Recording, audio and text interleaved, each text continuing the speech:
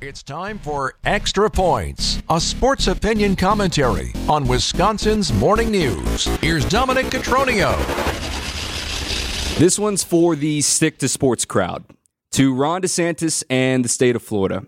You're less mature than the children you're trying to groom. His Stop Woke Act is a vague, ridiculous, cynical, and dangerous bill attacking children.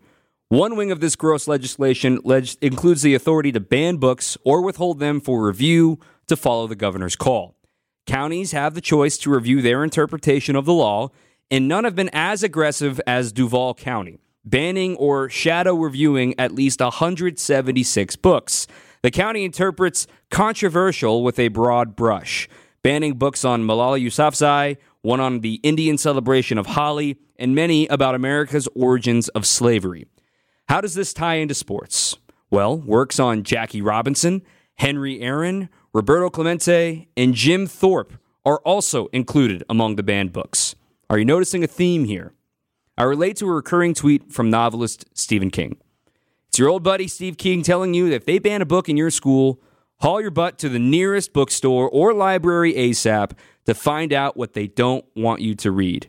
These are American heroes, and the kids need to learn about our history.